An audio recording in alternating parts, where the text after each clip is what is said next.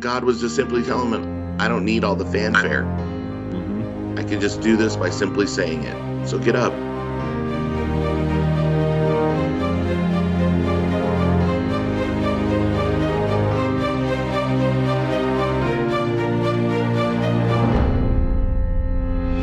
Hello, this is the Adventure Through the Bible podcast. My name is Matt. Joining me today are your friends and mine, Amy. Good morning. And Karen. Good morning. And Tracy. Good morning. Good morning. And it is morning, too. The sun's not even up here, I don't think. I suppose it is in Kentucky, but here it's overcast and dark and cold. So. Oh, it's super overcast here. It rained all night. We got a rainy week. Yeah, it's that suck of winter right now. Hey, I've been seeing, I just saw this. My wife was berating me for not paying attention earlier, but I was seeing that there's a comet that's going to be coming through here in the near future, or if it's not already. You guys seen anything about this thing? Just a giant scouring powder? Yeah, it's going to start. We should be able to see it starting. It'll start through Ursa Major and Ursa Minor and go across the night sky for, I don't know, it's like about a month. It'll line up with Mars there for a little bit. Oh, cool. It's got some kind of weird, it doesn't have a cool name. It's like, I don't even remember what it was, but like 6753 or something. Yeah. Trying to find, there it is. It's called, let me see here, Comet C 2022 E3. Yeah, exactly. Yeah. So some, boring, but it's always cool to see them if it's going to be anything worth seeing. I guess it's maybe not a super big thing, but always cool to see those cool meteorological. That's not a meteorological thing, is it? That's a cosmic. Yeah, cosmic. Those cosmic things out there are kind of cool. The other thing I've been following with astronomy, I wouldn't count myself as an amateur astronomer. I just have a mild interest in some of it. But there's been talk about a couple of black holes that have been orbiting each other and could possibly converge in the next, I don't know, like 1,000 days or something like that. But it would cause a brightness in the sky. It's supposed to be like one of the brightest stars in the sky when it happens, and that could be a really cool thing to see too. I have a friend who is an amateur astronomer, and he had a bunch of friends getting together one night, and oh my goodness, like when you say amateur astronomer, all that means is somebody's not paying you, but these people were serious. And they had homemade telescopes. We were up on ladders looking through these telescopes. They have tracking devices so that, as the moon shifts or as a constellation shifts, so does their telescope. And I was like, whoa. Mm-hmm. That's cool. Yeah. I don't know. I've always been interested by what's out there, and it always makes me feel super, super small. Just absolutely insignificantly tiny to think about how big some of those things are out there, especially with, I remember, it was like when the Hubble telescope was first getting popular. And I remember them talking, there was a photo I saw, and I think they said if you were to look at the night sky and take, I think it was like a square inch of the night sky. And then this photo they took from that telescope was just full of lights. Yes. And those, every one of those lights, thousands of them, those are entire galaxies, just galaxies, not even just stars, but entire galaxies. And we are not going to be bored in heaven. No, an eternity to explore all of that. Just it's absolutely fascinating, the stuff that we can learn by looking up in the sky, and just amazing. Absolutely amazing. But it also makes you think, my problems really aren't that big of a deal. Oh, I love it. That's awesome. Yeah. Okay, but the flip side of that, my problems aren't that big of a deal, is that when I get that perspective, I tend to sit back and not go to God with my problems because he has bigger things to worry about. Right. So that actually, I have to be careful with that. Like, I need to be put in my place. Right. I need to understand that the things are bigger than me, but I also need to not get so small in my mind that it's not even worth taking my concerns to my Father. Right. That is a thing I have to watch. Yeah. He's holding up the world's, he's holding up like the stars in the sky. He doesn't need to worry about my issues. Right. What is man that thou art mindful of him? Right. Well, also, though, one time I went to a synagogue in San Francisco when I was in college, and the rabbi said something that really stuck with me. Remember that thou art but dust, but that the universe was created for your sake. And I was like, that's a good perspective. Like, keep it in balance, understand your frailty, but also understand how much he loves us, So that was kind of cool. Yeah, very cool. Dust in the wind. All we are is dust in the wind. In the solar winds. Okay, that was the small little part of my brain that's actually smart that remembers something from any of this. All right, well, let's get into our discussion for today. Today we are going to be talking about John chapter 5, and this is it's an interesting story.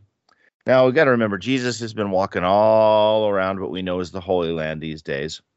And, we've seen him do some healings. We've seen him shaking things up a little bit, challenging some norms here and there. And it's no different with what we'll be reading today. So in John chapter 5, we begin with this story. It's an interesting story. And it's kind of one that I don't think we get anything quite like it anywhere in Scripture. We certainly don't get it from the other Gospels. And so this is a story coming only from John. And it's about this pool, literally a pool of water in an area called Bethesda. And this pool attracts people from all around, people who are sick, people who are lame, crippled, whatever. They have something wrong with them. And people would wait around this pool for an opportunity to get in. Now, before I go too far on this, though, I want to ask each one of you about verse 4. First of all. Yes. Okay. If you're reading a King James or a New King James version, you get this interesting little sentence in verse 4. But if you're reading an NIV, verse 4 is not there. Okay. So I want to talk a little bit about that here. So in the New King James, verse 4 says that the reason everybody is hanging around this pool is that, for an angel went down at a certain time into the pool and stirred up the water. Then whoever stepped in first after the stirring of the water was made well of whatever disease he had. Okay. So this is a bit of an elephant in the room that's worth talking about and addressing, and that is that this verse doesn't show up in all of the translations. Like I said, it's not in the NIV. It interestingly goes from verse 3 to verse 5 in the NIV. I've got a parallel Bible which has four versions and translations all right next to each other, so I can see this. But my NIV column has a little number where it's going to be verse 4, and then a footer note, right? Mm-hmm. And then at the note it says some manuscripts include here wholly or in part, and then it has a block of text. Mm-hmm. So, yeah, I know that when different translations were put together, they followed their understanding of the oldest or the truest manuscripts. Mm-hmm. Usually the oldest ones are considered the truest unless they show signs of corruption somehow. So that's interesting to me that they chose to leave that out. Yeah, see, my NIV note says that this was actually probably added later, which is interesting. Yeah, mine just says some manuscripts. Yeah, so I don't know. And I know that this kind of a question can raise some people's hackles about the accuracy of the Bible. And so I thought it was worth talking. I thought it was worth talking about here. It doesn't bother me that much. Honestly, that verse always bothered me a little more than anything else because it seems so out of character with God. Well, I think that is important what you're saying. Like, it shouldn't bother us too much because there are people who spend their entire life trying to figure these manuscripts out for us. And, that's a very legitimate area of study. And so probably what has been discovered is that, maybe in the Masoretic text or maybe in the Septuagint or something, or no, that wouldn't be in the Septuagint because that was just the Old Testament. But, maybe in some of those older manuscripts, it wasn't there. And then later on, some monk or something was like, hey, I wonder why they did that, and added that. And so now more modern scholars have been digging back into the information and finding that wasn't there to begin with. So that's very much the most likely scenario. And I agree with you. That's not very much like what we know of Jesus. Like, he wouldn't let one person be healed and let others scramble for, attention and then be like, bummer for you. Right. Yeah. Yeah. And so, that was okay. But so what if, though, like, look what the guy says, the invalid, or, the sick man. Yeah. It's hard to know what to call it. In verse 7. Well, that was from two different translations. So the New King James says the sick man, and NIV says the invalid. So in the New King James, it says, the sick man answered him, Sir, I have no man to put me into the pool when the water is stirred up. But while I am coming, another steps down before me. And the NIV has that also. Interesting. So that implies that there's some kind of process that could be explained by the mysterious verse 4. So it's not like it's unaddressed completely. It just isn't addressed directly in all manuscripts. Yeah. Yeah. But it's an odd protocol there. It's just, it feels... You get down in it the best you can. And it sounds like a mad scramble, though. So I just want to say, Tracy and I have actually been someplace like this. So we were traveling in Nepal with our, some friends, and one of them had been there before, and he took us to a place called Pashupanti. And I don't know if I'm saying it right. What do you think, Tracy? Yes, that's good. Okay. And anyway, it was so sad, because rather than knowing that God was there and that he was healing people actively, these people were laying beside the water, waiting to be put into the water after they died. And that was how they buried their dead. They just put the bodies in the river. It was something else, though, to be in a place where that sort of thing is normal, and the sick and the dying are just laying beside, these rivers and these pools. That was very interesting. I definitely thought of this story. Yeah. That is interesting. And so, but, it leaves me wondering, is this more of a superstition that people had? Were people actually experiencing healings here? The text doesn't really answer that question. I mean, it just says, this man, he says that there's always somebody who gets in before me. It addresses the belief of it, but it doesn't address whether it's actually happening. Yeah.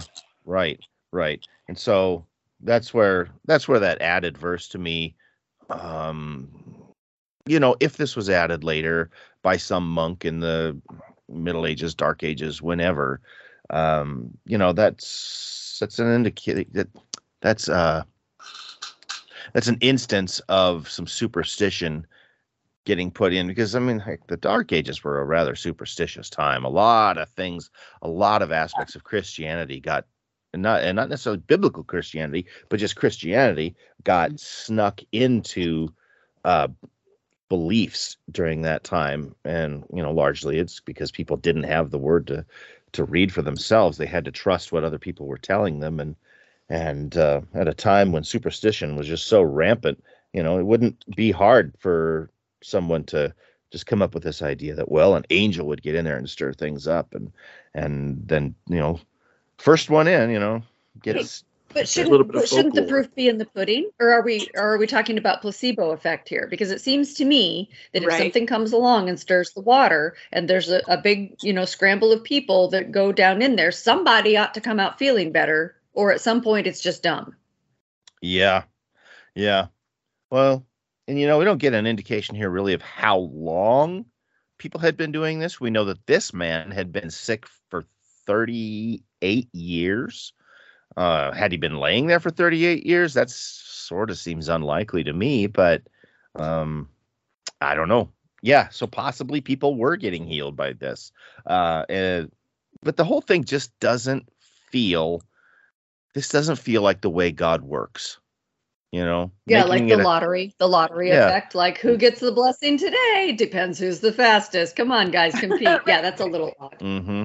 Yeah, so even if this was happening, I really just don't believe that this is from God, because, if we believe in a devil, in Satan, Lucifer, whatever you want to call him, who can put ailments on people, he can also take them off. And if this is his way of somehow just messing with people, I don't know. I don't know exactly what the situation is here, but it certainly attracted Jesus's attention enough for him to go check it out. And he comes in and he sees this guy who's been there for 38 years. And he asks him what I think is an extremely important question. And it is, do you want to be made well?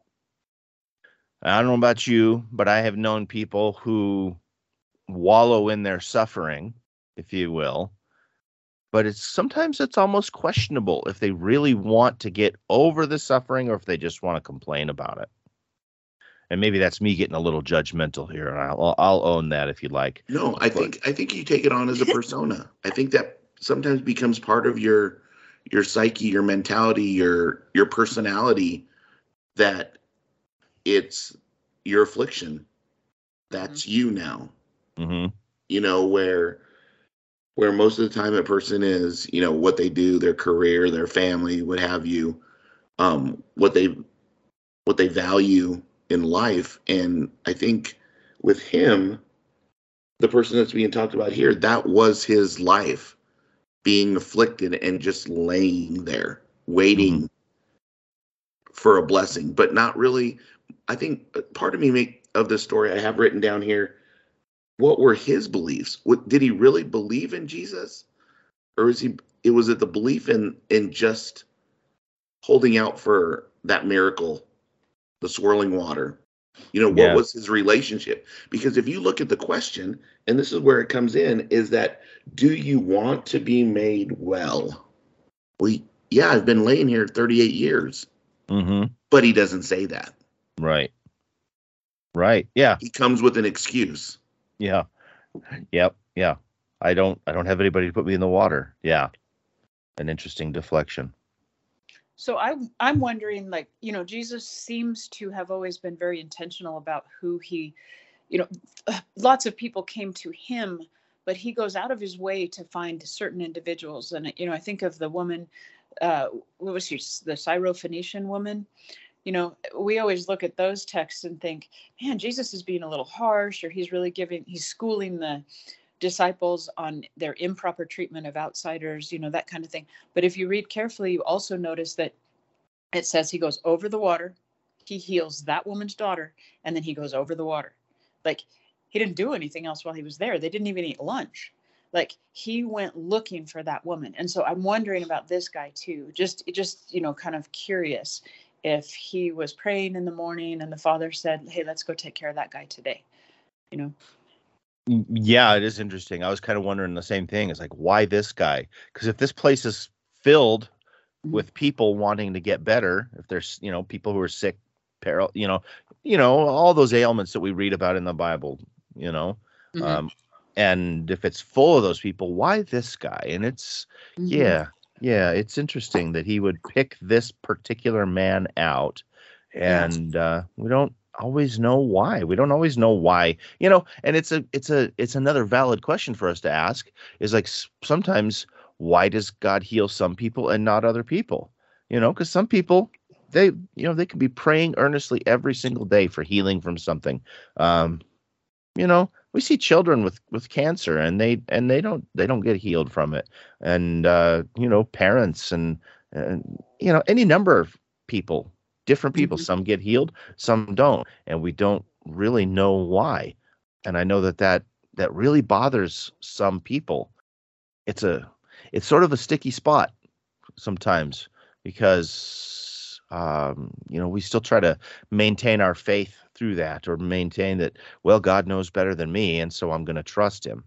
So there's someone who goes to our church who lost their son as a young man, and he had been one of my students before I was a veterinarian. And when he got sick, I was praying with him, I was talking to him, and I was really also wondering why God wasn't doing it. And from his lips, from the young man, he said, everybody keeps asking me why me? And he said, why not me? We live in a fallen world and people die. And that was so profound to me, and also helpful, because sometimes when we look at Jesus' ministry, we're seeing the heart of God. Like, this is what he wants to do. He wants to heal us. He wants to make us whole. This is what he came to do. But we still live in occupied enemy territory, and we sometimes, or we still have to deal. That's the norm. The norm is that people die. Mm-hmm. And then someday he's going to make everything right. In Revelation, he says, I go to make all things new. So the plan is dying stops. But for now, it doesn't always work out that way. Mm-hmm. It's for some reason, he's not always able to do those things for us right now. Mm-hmm. Well, I don't know if I'd say not able to. Yeah, able's the wrong word, but something to do, like, with the ultimate plan. He doesn't always do that in this moment. I don't know. Yeah, I'm not being very articulate, so I'll stop. No, I think I understand what you're saying, though. Mm-hmm. he has the ability to do it, but like you say, we still live in a sinful world. And if he was just healing everybody, and I guess he could pick and choose, and, well, this guy's nice and he's good, and so I'm going to heal him, but this guy's evil and wicked, so I'm not going to heal him. And, then he's playing favorites. I have not seen it play out that way. No, exactly. Sometimes awful people get better, and sometimes really good people don't. And I don't know. It's you have to meditate on it a bit and crawl. Try to get yourself to crawl inside the mind of God if you can, and just understand that in a sinful world, it's maybe not practical for him to heal everybody all the time. Sometimes he's got to let sin play out, those effects of sin. We'll get down a little later about what the effects of sin are. So what you just said is really important. Like, part of what's going on is this great controversy between Christ and Satan, and we are living in the place that Satan rules. And where Satan rules, there's death, and it's ugly. And in places where he rules completely, it's way worse. So we have to learn, and we often learn some of that from Scripture. Like, the Scriptures are pretty clear about that fact. In places where Satan has full control, things are very much worse.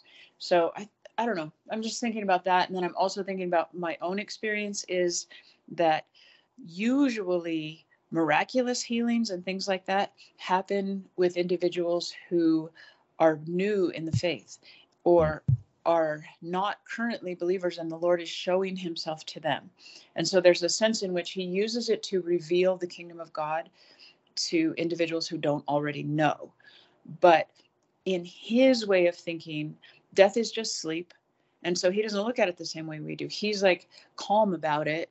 And he's like, you're going to sleep for a little while, but I'm going to wake you up. And so that's the perspective that the Scriptures also give us. Yeah.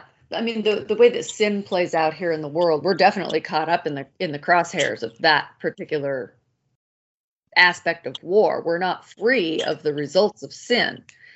And in my mind, the way I picture it is like I have my little space where my free will reaches out and impacts things, right? Mm-hmm. Yeah. And then so does everybody else. Everybody else has their little space where their free will reaches out and impacts things. And my free will cannot override the free will of the people who dump crap into the air and the water and the food. And my free will cannot override someone else's direct intent of evil if my space interacts with their space, right? If I cross their path in the middle of their nefarious plans, I will become fallout. If I live in a world where disease happens by accident or by intention, I will become fallout, even if I'm very, very careful with my health. So That's one way to look at it, is like my faith doesn't insulate me because of the atmosphere where I live. And then the other thing is, I also genuinely believe that if we as Christians were protected from the fallout of sin, we would probably lose our Christianity. We get comfortable. Even like we'd fallout. We'd be protected. Yeah. Huh? Like, I like that word that you use, fallout, or collateral damage. Yes. Is that it is, and we've said it over and over. It's that we live in a fallen world, and where death is prevalent. That was the wages of sin. And while God can still do miraculously healings, it's not prevalent. It's not all the time. It happens. It can happen. I think that's part of the having faith, but also knowing that sometimes it doesn't happen. That's not part of the plan, and it's hard. I think that's what makes it hard, and some people lose their faith over it. Some people's faiths are strengthened, but it's one of those mysteries of just being in a fallen world, and it's sad. And I think that's why we all long for heaven, where we don't have to endure that kind of thing anymore. Yeah, there are consequences just because of the fact of where we live and the time we live and all of the circumstances around us. And yes, it's a strange thing. And yes, we can say sin causes these things, but it's not necessarily my sins that cause things on me. It's other people's sins that causes things on me, and my sins that cause things on other people. Yeah. Well, think of it too from the perspective of the natural world. As a veterinarian, I see it all the time. These creatures are innocent. They, they're completely innocent. Well, there's a few bad dogs, let's face it. But, but for, really, things that happen to them have nothing to do with them. It has to do with the fact that, humankind allowed Satan to become the ruler of this world. And now everything suffers. Tremendous suffering has come upon the world because of that. And it's almost like we asked chaos to rule over us. And when we read the Gospels, we're finally seeing, okay, this is what the kingdom of God looks like. There's healing, there's rebirth, there's all these good things, abundance of food, nobody starves, those kind of things. But it's a glimpse. It's just a glimpse. Mm-hmm. Absolutely. All right. Well, when Jesus does show up and asks him this question, the man, obviously, he's been sitting here at this pool and he's been waiting and hoping for some, grand, miraculous, and yes, of course, miraculous, but a spectacle, I guess you could say. He's been hoping for a spectacle that would make him well. And I love the way Jesus doesn't do things the same way ever, it seems. I don't think we've gotten there yet, but there's a time when he heals a blind man and he does this weird thing about spitting in the dirt and making mud and putting it on his eyes and stuff. And then, the guy is healed from that. And there's other things where it's like this spectacle. But in this case, Jesus simply tells him, get up, take your mat and walk. Just get up. And I don't know, that it makes me smile a bit because knowing this man was hoping for this big spectacle, maybe expecting it, and Jesus just subverts that idea completely by just get up. Just get up and walk.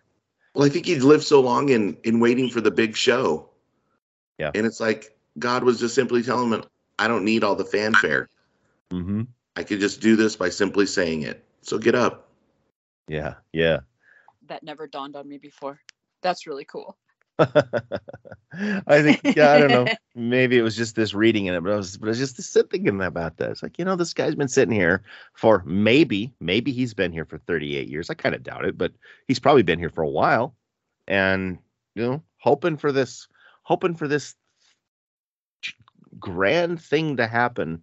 And Jesus is basically like, what, this could have been so much. It's so much easier than what you're making it out to be. What you guys were mentioning before about this question, like, do you want to get well?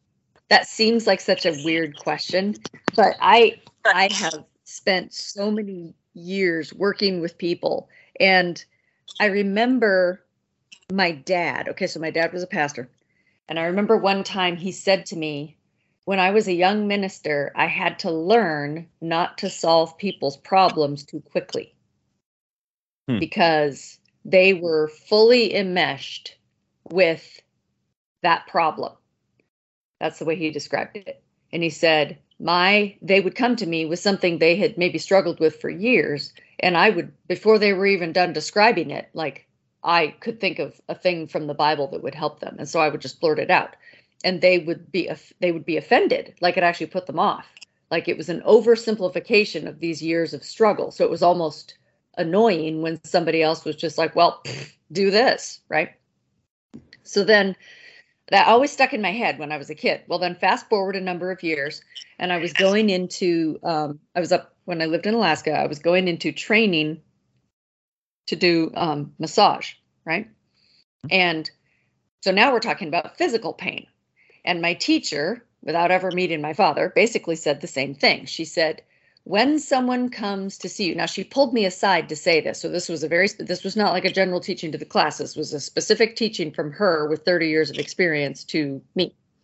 And she said, be careful how quickly you take away someone's pain. People love their pain. They've earned it. So the way I've come to understand that over the years is people identify with their pain, right? It proves that they're strong. It proves that they're a survivor. It proves that they're a victim. And so someone owes them something because they've been wronged. It proves whatever mentality they've bought into and created as them.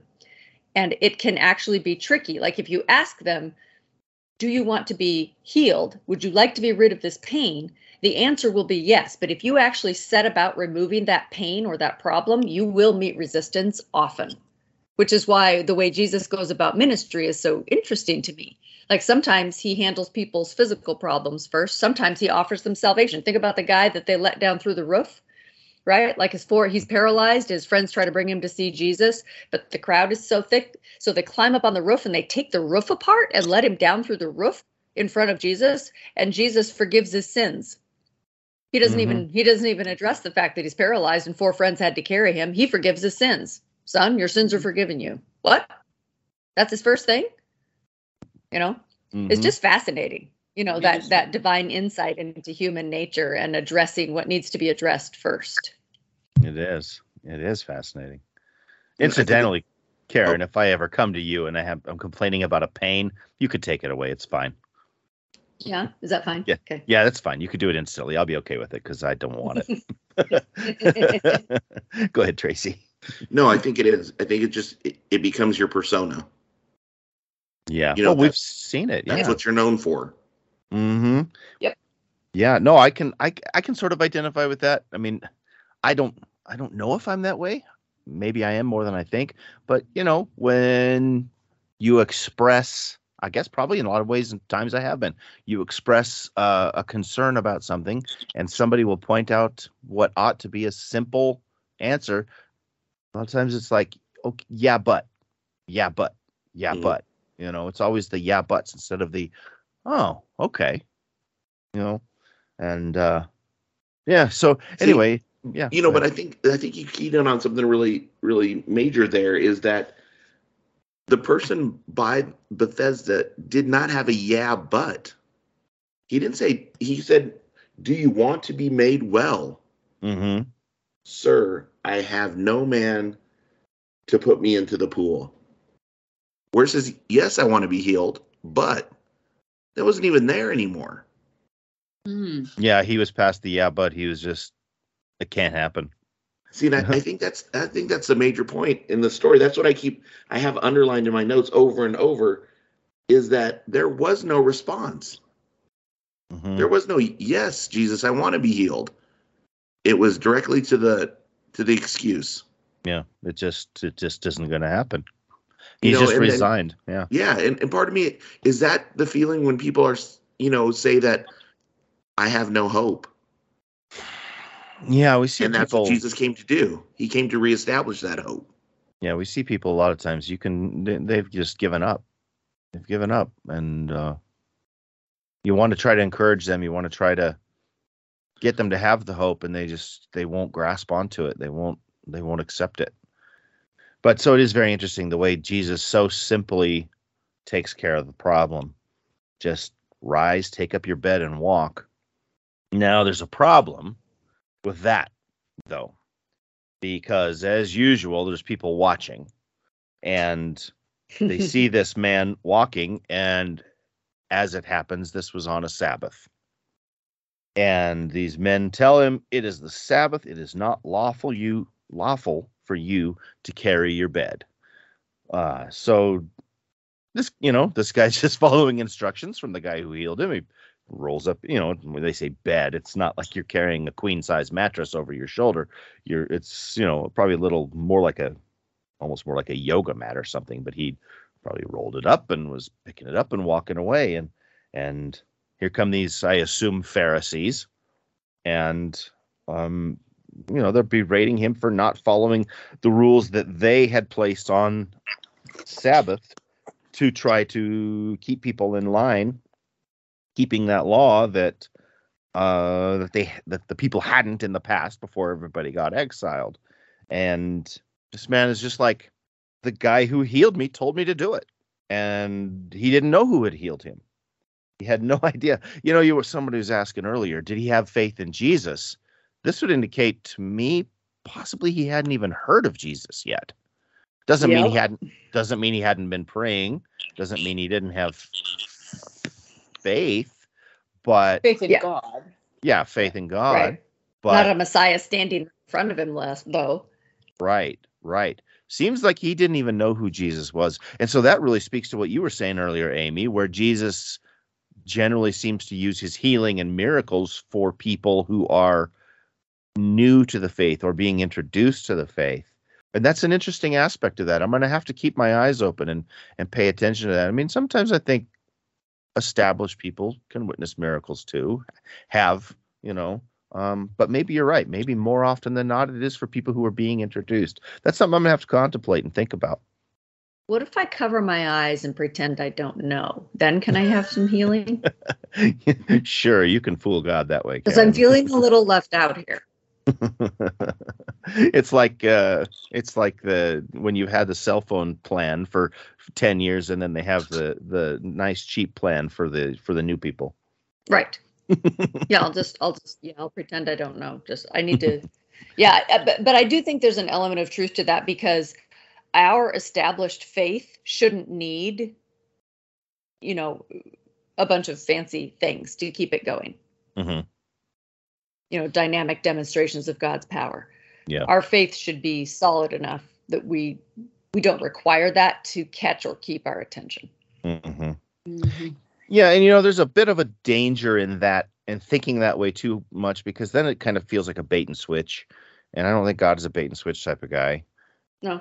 But he's a character representation guy. And consistent, certainly, steady love is not the same thing as I'm out to woo you love. Right. Well, sure. Yeah, absolutely. The husband who brings his wife flowers 2 weeks after getting married, but then doesn't when they've been married for 30, 40 years. Does he love his wife less, or or is there, that wooing, that newness, I don't know. What are you saying about yourself? What are you saying about your romance habits there, Matt? I'm a terrible husband. I'm an awful human being, and I'm a typical man. That's what I'm saying. Groveling is not attractive. No, probably not. On the one hand, yeah, we can become cavalier or think in terms of, that kind of stuff just doesn't happen.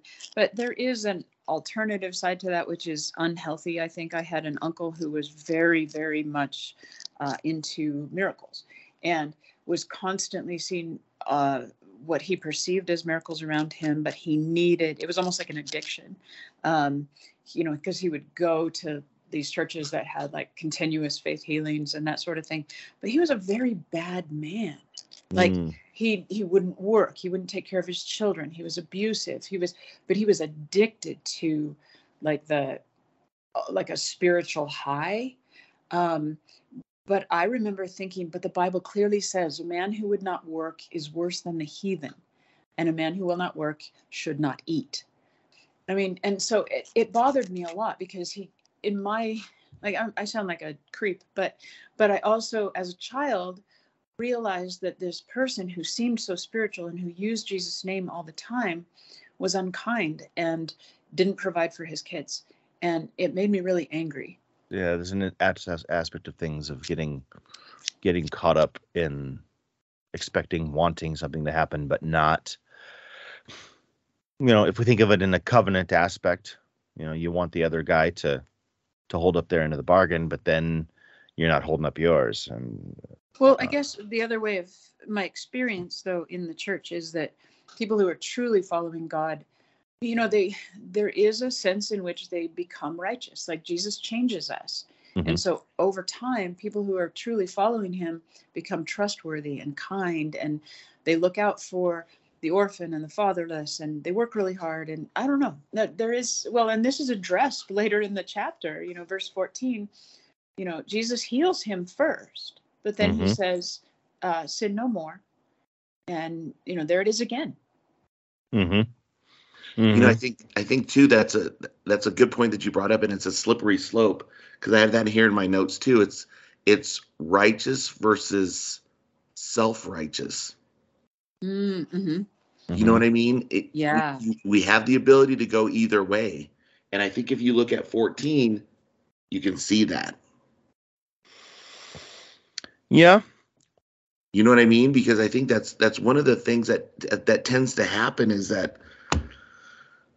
ultimately you want to follow God. You want to keep your eyes focused on God, and you do, like Amy said, you get that righteousness part about you where you do feed the homeless, you do clothe the naked, you do, the things that you're supposed to do.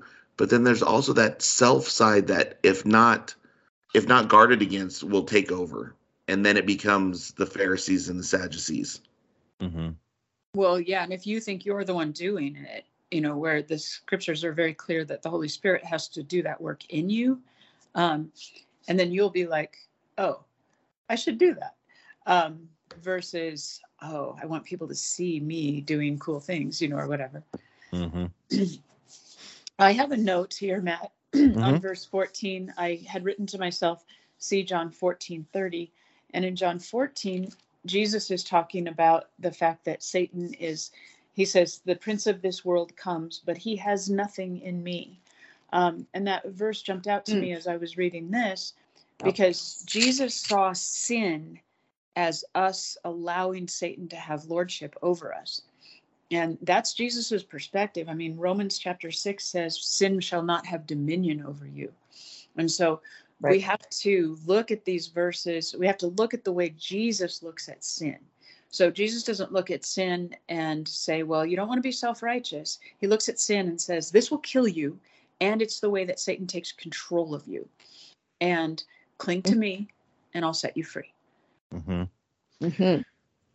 And if I can add to that, I think the reason that it is hard for us to obey, I think that the reason that it can be difficult for us to get out of sin and into what God says is that we've never seen anything other than the world. We've never seen what it looks like to be without sin. We've never seen life without the fallout from sin, like what we were talking about earlier. We don't even know what that looks like. It's a concept in our head. It's an ideal that sounds wonderful. I can't even conceive of it. Like I can't conceive of it. I can't conceive of what a body without flaws, a brain without flaws, a life without flaws, a world without flaws. I don't even know. All it is some weird idea in my head that I like.